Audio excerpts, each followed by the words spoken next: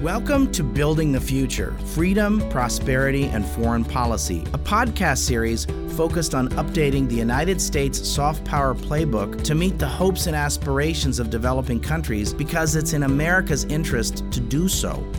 I'm Dan Runde, Senior Vice President at CSIS. There are a lot of global challenges out there, so let's get started.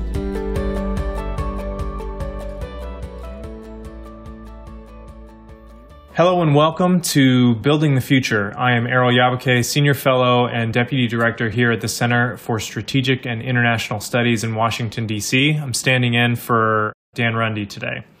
Today I'm joined by my friend and colleague Sam Brannon. Sam is a Senior Fellow with the CSIS International Security Project and leads the Risk and Foresight Group at CSIS. This past summer, Sam and I started thinking about a growing threat to global stability and prosperity.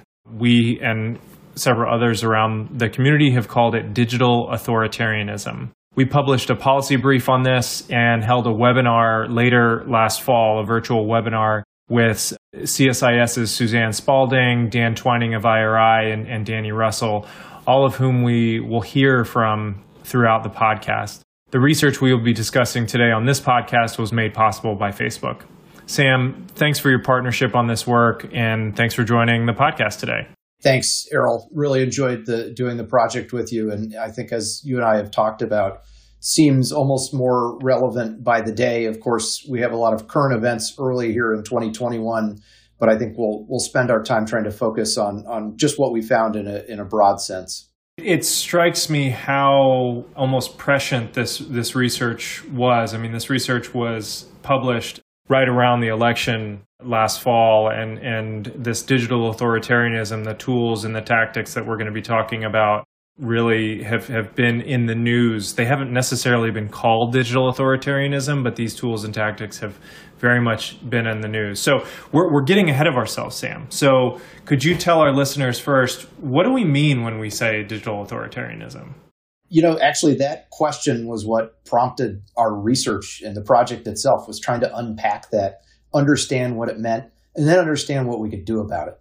So digital authoritarianism is both the use of the internet and related digital technologies by leaders with authoritarian tendencies to decrease trust in public institutions, to increase social and political control, and to undermine civil liberties. And notice that I said leaders with authoritarian tendencies. That's really important because these are leaders who are sometimes in authoritarian systems who are using these tools within those authoritarian systems to preserve that authoritarian model. Think about Xi Jinping inside of China. But it can also be leaders who are in authoritarian systems who are using these tools external to their countries, trying to use them in effect against the citizens of other countries, sometimes their own citizens in those other countries. And they're doing that to, in some cases, impact democratic political systems. So think about Russia's use of disinformation tools inside the United States and Europe from the 2016 U.S. presidential election forward. Or it can be authoritarian-minded leaders who are operating within democratic countries, and they're using these tools to their own ends. And we've seen this in major democracies, from India to the United Kingdom, from France to the United States. Let me also say this isn't just about elections. It's about the use of these tools to limit or violate human rights and civil liberties. It's curtailing exactly those things. It's curtailing people's ability to move freely, to exercise free speech, to practice freedom of religion, to have personal privacy. And it can also, as we've seen in the United States with the attacks on January 6th on the U.S. Capitol, it's a pathway to violence. Disinformation campaigns can spark civil unrest, violent conflicts, lead to election interference, and threaten the core institutions of democracy. So these tools are an attack on democracy. They're an expansion of the space in which authoritarianism can exercise its influence and control. And they can erode even democracies that are the strongest in the world. So this really goes into this overall sort of authoritarianism versus democracy struggle that we see globally. I'm glad you brought up January 6th because we talk about digital authoritarianism, but I think you saw some very real-world consequences to the online version of this authoritarianism that has been budding here in the United States. But as you mentioned, It's not just a President Trump in the United States. It's not just China and Russia. I mean, this is leaders with authoritarian tendencies, which I love that term, is something that exists the world over. Is that right? That's absolutely right. This is a global mega trend. There's no question who the biggest abusers of these tools are. It is China. It is Russia. It's Iran. It's North Korea. But they're not the only ones who have the technology. In fact, this is globally available technology. And they're not the only ones who are, quote, innovators in how it's used, right? They're not the only people who export it, control it, but they're also not the only people who figure out nasty tricks with it. And so the bad guys are learning from each other. They're seeing what works, they're copying it. And there's even a gray market. There's a commercial space where, in some cases, former intelligence officials in democracies or, sort of transitional democracies sell this stuff. There's a for-profit branch of hired guns who do the work for others. And all of this could potentially undo decades of post-World War II progress, politically, multilaterally. I mean, we're a much more globalized, intertwined world, and I think that's led to a lot of progress, but it's also meant that phenomenon like digital authoritarianism can have some serious impacts on fragility. So, when you think about digital authoritarianism and fragility, what does that look like to you? I think one of the big debates here is about the openness of the internet, keeping the internet open, and what that potentially could mean. In recent years, it might seem like that's actually a disadvantage in many ways. It allows others to sort of come into your system and affect your politics. But we could turn the tide there. I mean, it's also access to information. And really, at the heart of what digital authoritarians want to do, they want to control the flow of information. They want to restrict it where they restrict it, and they want to manipulate it where they want to manipulate it. And so, there's this real problem here about how you create rules around what is an appropriate open internet that actually promotes these values of democracy and doesn't enable authoritarianism. So what you're seeing is that those who are promoting digital authoritarianism are also sort of selectively seeking to fragment or break up the internet so that it serves only their interests. They want to control cyberspace. They don't want it to be a global commons. They want it to be a sovereign domain. But then they also want to expand their own sovereignty at the expense of others' sovereignty. So they want on-off switches for certain things. They want ability to control what comes in and goes out. And they want to expand their surveillance at the state level as much as they can. That's right. Here's what Daniel Twining had to say about this at our event in October. There's a top-down effort by great power authoritarians in China and Russia to project digital illiberalism well beyond their shores through a variety of instruments that I know we'll talk more about, the digital Belt and Road from China, Russia's extraordinary campaign of disinformation. It's a big concept to break down. Let me ask you something, because this was really where you spent a lot of time in the report, which is that we adopted that framework of sort of 4 pillars of threats, right? We did. These sort of pillars or major challenges are manifesting in different ways. And so first, what we thought about is digital authoritarianism is expanding within existing authoritarian-led states, China, Russia, Iran, Saudi Arabia. Tools like artificial intelligence, facial recognition, they've all increased the ability of authoritarian regimes to surveil and control individual citizens. Think Uyghurs in Xinjiang province, and countless other examples of countries, authoritarian-led countries, cracking down using these tools.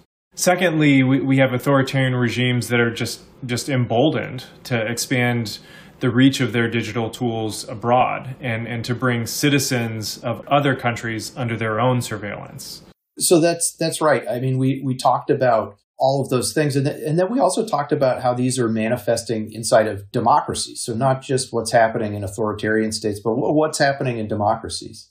Absolutely. And you alluded to some of this before. I mean, I still consider the United States a democracy, and I'd love for it to be considered a leading light in democracy worldwide. Again, January 6th, obviously, was a really dark day for American democracy, but these challenges are growing in democracies themselves, which is the third challenge that we identified. And this is happening because digital authoritarians are exporting their tools to countries, democratic countries, non-democratic countries. They're engaged in the exportation of these tools. not only to strengthen ties with those countries, but also for commercial benefit. You've got Chinese firms that are exporting surveillance technology. Sure, they're gaining access to the surveillance data, but they're also making money in the process. Likewise, tools of control are being commercially exported from democratic countries to partly free or even authoritarian countries, which is, also problematic. And lastly, or fourth, the tools, techniques, and strategies of digital authoritarianism are being adopted within democratic countries by political parties, interest groups, super PACs here in the United States, private companies, at the expense of public trust, personal privacy, and other civil liberties. Let's face it, never before in history have autocrats had the type of technological tools at their disposal that they have now to use for control. On top of that, this is a moment when we have a very powerful moral and political argument that we need to make. But the biggest handicap we face is American credibility. That was Danny Russell back in October, and I should have mentioned that Danny Russell is with the Asia Society Policy Institute.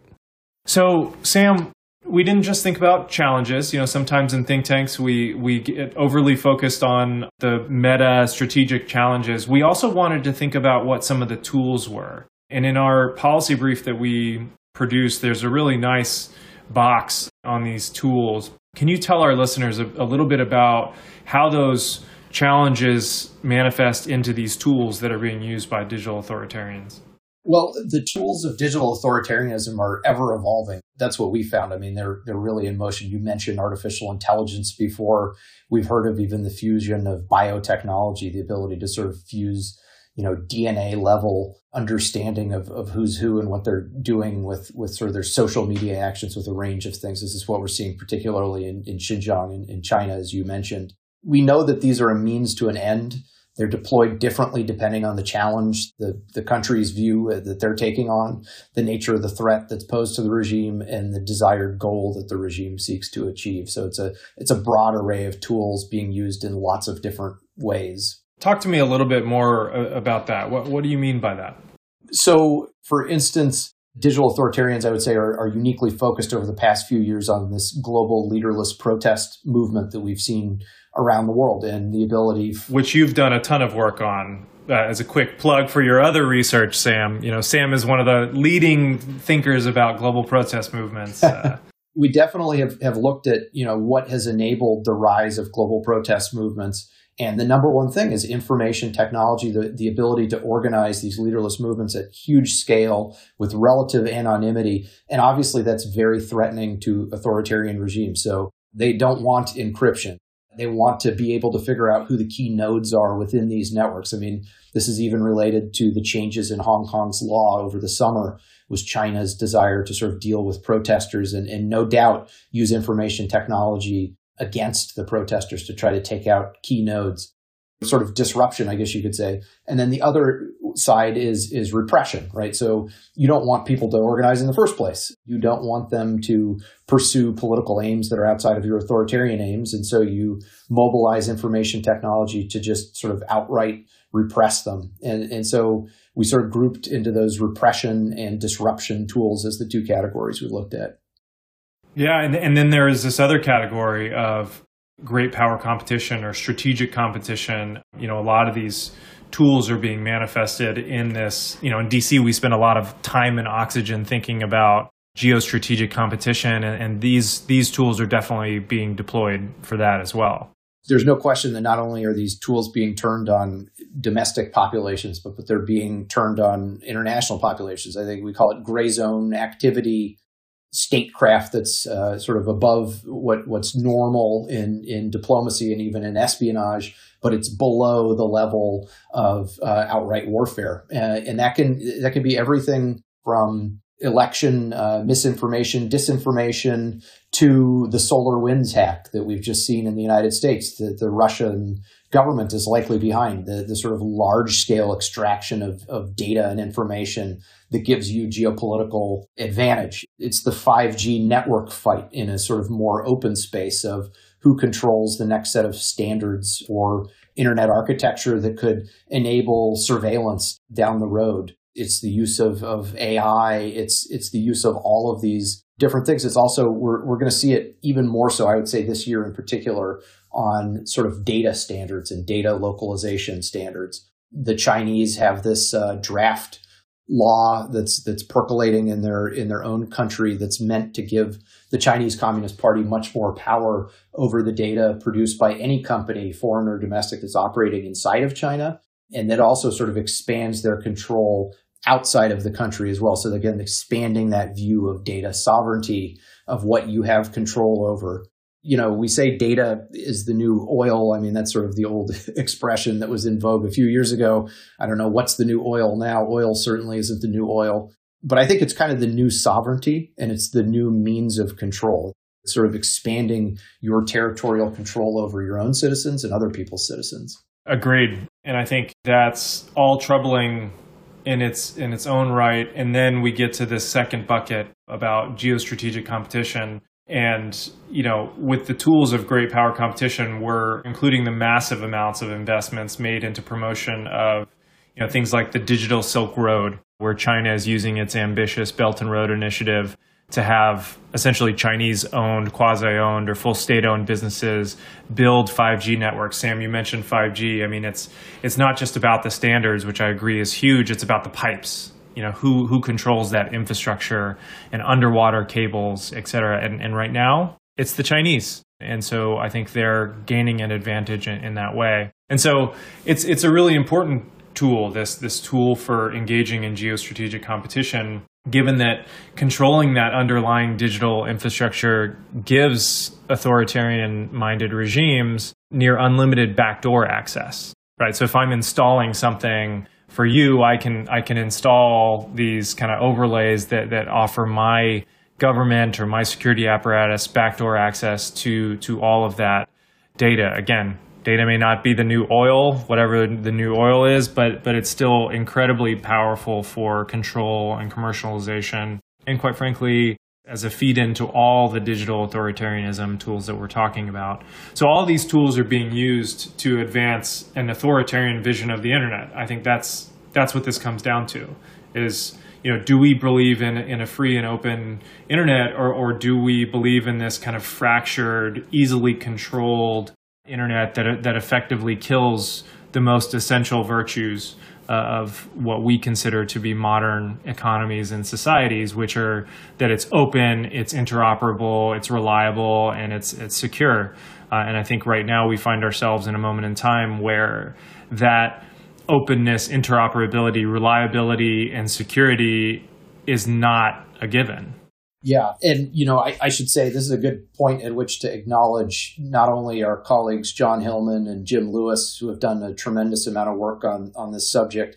But, you know, as we looked at digital authoritarianism, one of the things that we found was there is such an incredible quality of scholarship on the topic, on the various elements. But it's such a big issue that seldom do folks sort of pull together all the pieces and then say, how do we move the ball on this? And so I think that's one of the things that we found so striking is that there's a real appreciation and understanding of the challenge.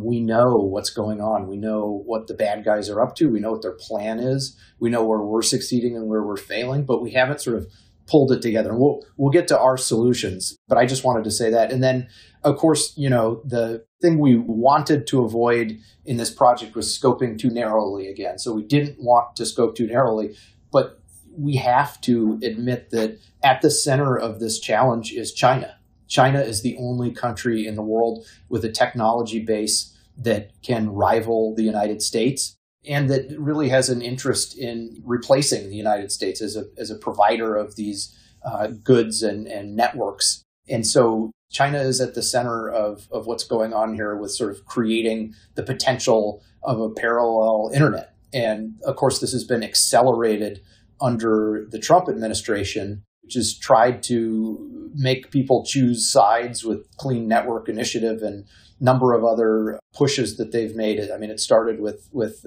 Clean Path and went from there. So, you know, we are at this point where it is U.S.-China competition playing out in tech, but we don't want to lose sight of all of the other sort of dimensions of digital authoritarianism. You previewed a little bit for the listeners, but we don't just identify challenges and tools, but we actually try to think about in our piece, what can we do about this? And Sam, last week, Joe Biden took office as the 46th president of the United States. And in April of last year, he wrote in Foreign Affairs, it's I feel like one of the most often quoted foreign affairs articles ever. You know, the Democracy Summit, for example, came out of this Foreign Affairs, and everybody keeps referring to it. But he did actually talk about some of these issues, and so I think it's worth just briefly going over what he said. And he said, when it comes to technologies of the future, the United States needs to do more to ensure that these technologies are used to promote greater democracy and shared prosperity, not to curb freedom and opportunity at home and abroad. As new technologies reshape our economy and society, we must ensure that these engines of progress are bound by laws and ethics, as we have done at previous technological turning points in history, and avoid a race to the bottom where the rules of the digital age are written by China and Russia. It is time for the United States to lead in forging a technological future that enables democratic societies to thrive and prosperity to be shared broadly. Now, I'm not a very good actor, so that wasn't a very good portrayal of President Biden, but what do you think about when you hear that? I mean, I feel like it was really an eloquent encapsulation of some of what we're thinking about, but what are your thoughts on this? That's right. Nature abhors a vacuum, and it doesn't exist for long. And so we put forth 4 sets of recommendations, which had, I think, pretty broad support in previewing it with the experts and practitioners we shared this paper with. And I will say that among them were not our funders. This doesn't reflect where the tech industry was. This reflects what sort of policy generalists who study the tech industry think, and Republicans and Democrats alike who we shared this with.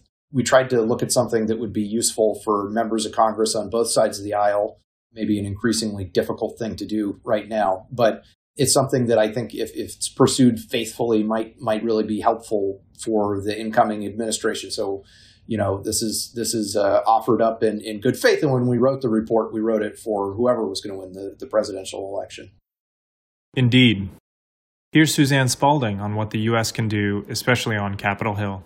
We are likely to have a Congress that is in a position to look back and find ways to strengthen accountability and oversight mechanisms going forward. And I think that's an important role that Congress can play. I hope that Congress will rediscover its important role as a separate branch of government that is an integral part of its oversight, not just its legislative responsibility, but that its oversight is an essential part of sustaining public trust in government. When you characterize these recommendations, how would you put them forward? You know, we came up with, I feel like 4 is the number du jour. We have 4 challenges, 4 tools, and 4 recommendations. And sometimes that the universe just aligns in that way. And not only do we think that all 4 of these at a bigger level, in the policy brief, you can see a little bit more details, but we think that the 4 are important in their own right, but the sequencing of them is also important. And so the first one, actually, we had a little bit further down at first. And then as we started writing this more, we started realizing that first and foremost, we need to promote resilience to digital authoritarianism by strengthening democracy and human rights at home. And again, listeners, this was written well before January 6th, 2021. And I think that this thing that we wrote about needing to strengthen democracy and human rights at home is ever more critical. It's really hard to imagine any sort of successful strategic response to digital authoritarianism abroad if we in the United States fail to strengthen our own democracy at home. The U.S. will be really engaging in this fight severely weakened by 4 years of internal attacks on democracy, which all led up to the violent insurrection and coup attempt that we all watched in horror on January 6th. Democratic norms and human rights principles, which we have promoted globally for decades, quite successfully in some cases, are just as relevant and important back home. This idea that there is no truth, right? Moving us to a post-truth world. The idea that the system is irrevocably broken. That is designed to rob us of the informed and engaged citizenry a democracy depends upon. We need to educate the public about our democratic institutions, what their role is, how individuals must hold them accountable. We need to empower individuals to be more effective agents of change, that democracy is worth fighting for, and that it must be fought for because it is under attack. We have seen a period over the past decade or so in which democratic norms and principles that were established in the pre-internet age, in the pre-digital age, have been subverted quite systematically and strategically by authoritarians. Authoritarians in many ways have out-innovated the democracies. They have not out-innovated tech companies based in the democracies. They have out-innovated democratic societies and democratic governments in understanding that cyberspace, the digital space, is a central arena in the competition between a free and open world and one that looks more like the world envisaged, for instance, by the Chinese Communist Party. We cannot impose solutions the way authoritarians can.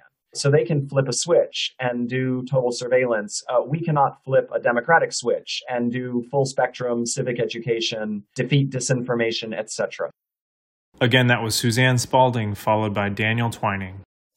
So our efforts to counter digital authoritarianism abroad can really only succeed when we lead by example, which is why even before we invest in building resilience to offensive digital tools, which takes up a lot of oxygen in the U.S. government, and I think it's useful, we need to be able to have tactical responses. Political leaders need to work on strengthening trust.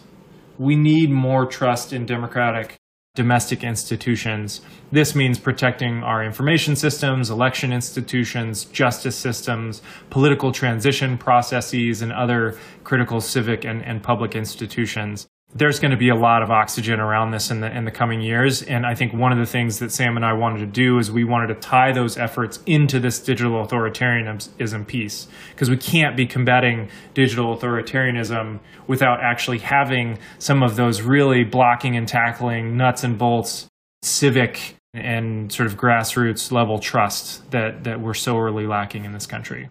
A second recommendation that we have is we need to protect and promote democratic and human rights principles in authoritarian-led states via free and secure communication over a free and secure internet.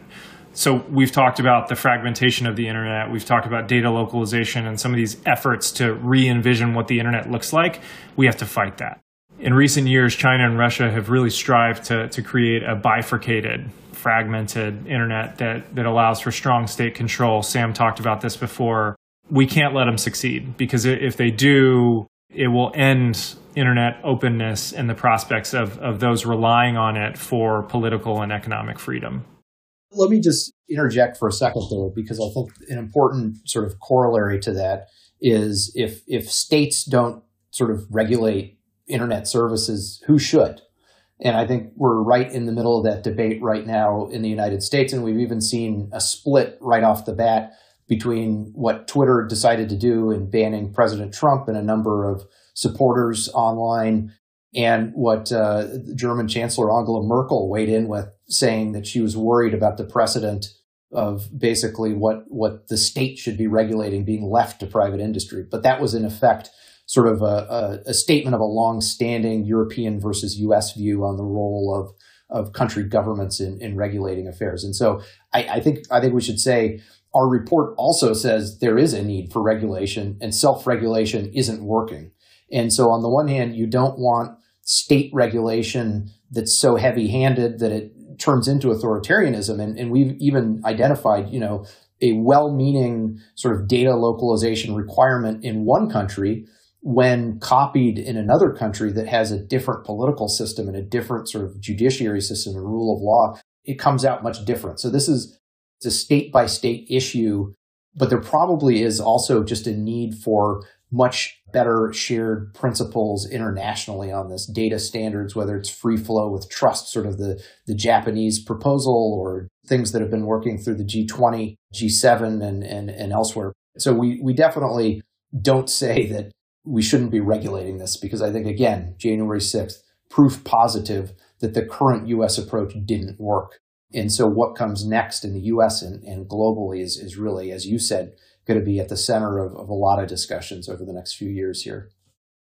Yeah, and just to put a finer point on leading up to January 6th, what was the U.S. approach? And it was essentially, other than rhetoric coming out of the former president's Twitter feed and other somewhat toothless executive orders, there was not really a whole lot of concerted regulation. And so there was an attempt to do this self-regulation thing, whether that was a deliberate attempt or just the way that the cookies crumbled. And I think what we saw was, as you said, Sam, it didn't work. And so I think President Biden needs to focus on a lot of these issues that we had talked about. And I think we did write this for whoever inhabited the White House on January 20th. It just so happened that it's going to be President Biden. And so we'll be talking about President Biden. And we think that he needs to direct his administration to ensure that cybersecurity efforts, which get a lot of attention, I think rightly so, they need to also not just be thinking about stopping the future cyber attacks, which is, again, really important, but they also need to incorporate democracy, human rights, and governance principles into their strategies. I think that that's something that's missing and could sort of counter the unintended consequences that we're seeing. So we think that, unlike in recent past, President Biden should resist the temptation to erect expansive digital walls. So again, Sam just talked about how one regulation in one country could have an unintended consequence in another. Banning individual platforms like Huawei, TikTok, WeChat. I won't weigh into the Parler debate. I don't know anything about Parler, but banning individual platforms such as these, it's tempting. And I understand that temptation, but doing so could come with those negative repercussions that we're talking about. Instead of individual platform bans, national security concerns can be addressed by adopting and enforcing principles and norms, protecting the American people rather than singular bans on specific companies. We need a strategy. We need a government that's sort of aligned behind that strategy, and that's been missing. Actions that ban platforms outright can enable China and other advocates to justify a more fragmented and centrally controlled internet. Here's Danny Russell on that point.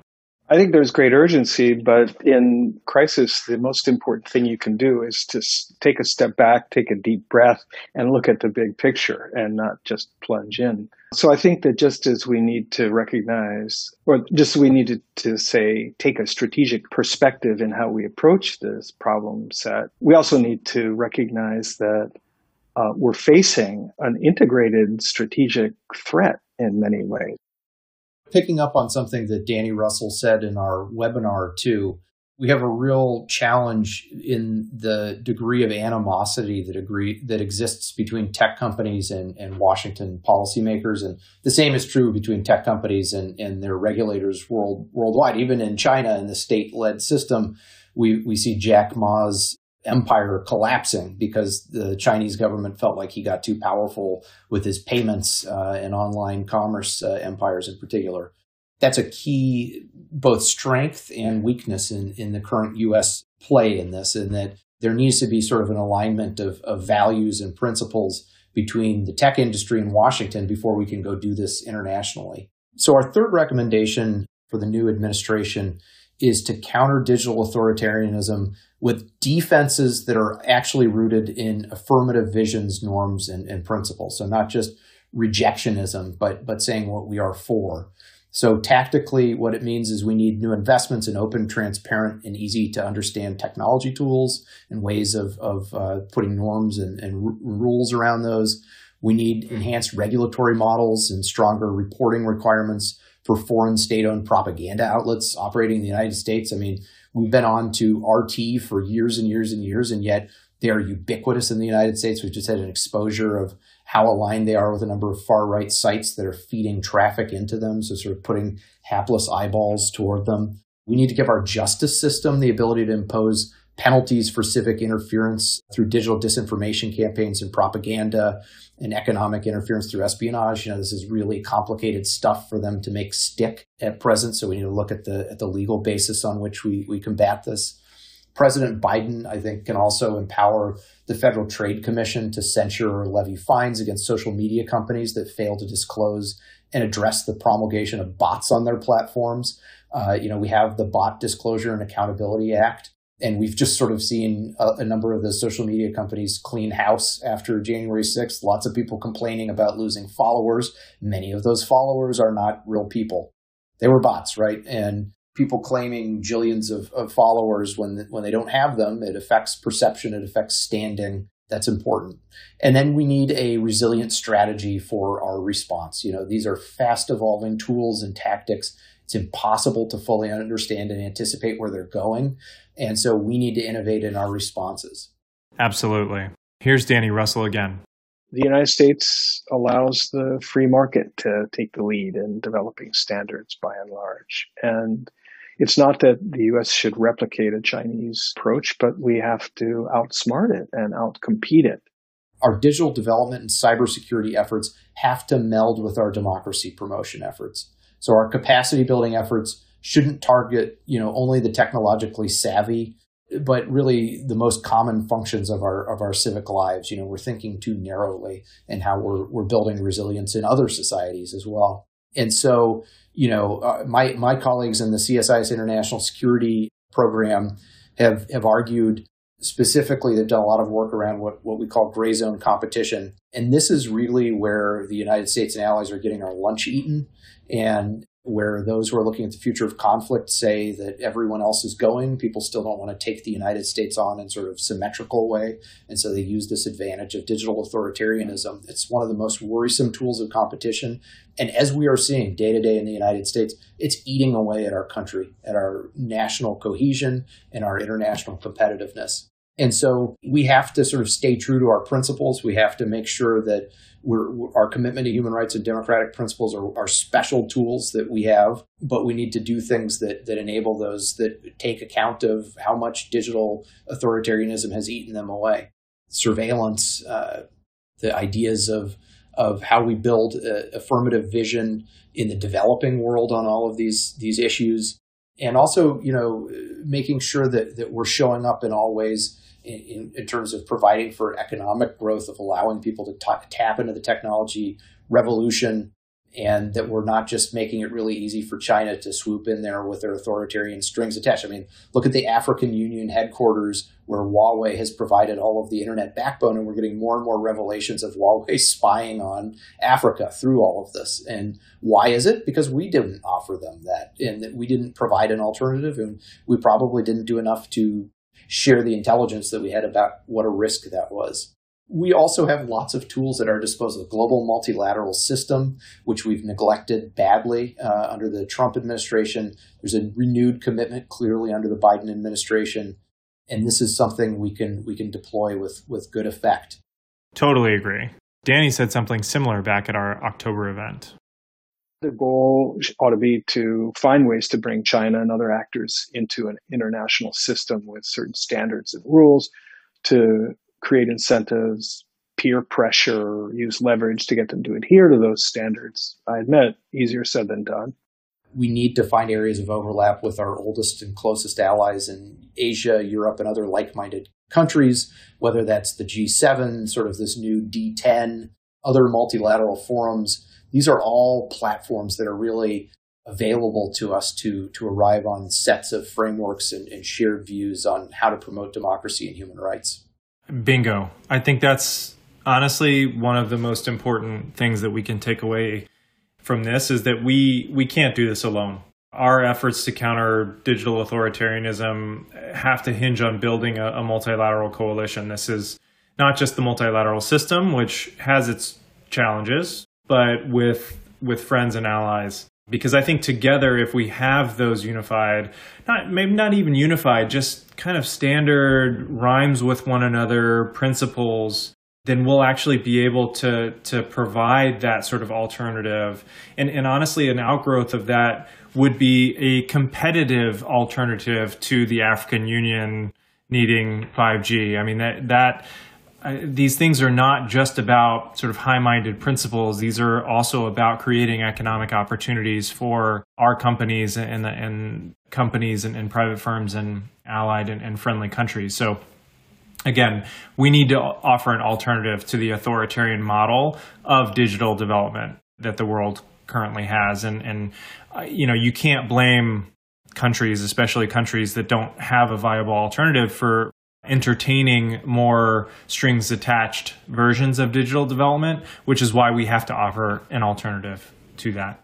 So essentially, President Biden, we think, should use all available political capital to ensure that we continue to be active participants in all the relevant international bodies. So some of this stuff is super boring. It's really wonky. The International Telecommunications Union is probably something that very few people have ever heard about, that is incredibly important in setting the international standards. The World Trade Organization is one that people have heard about, but it tends to be a very narrow version of what the World Trade Organization can do. They can do a lot in this space. The World Internet Conference, and on and on and on. If we don't participate and lead these institutions, the Chinas and the Russias of the world and the Saudi Arabias and other sort of countries that are led by authoritarian-minded leaders, they're putting people forward. They have long-term strategic views. They understand the importance of these institutions.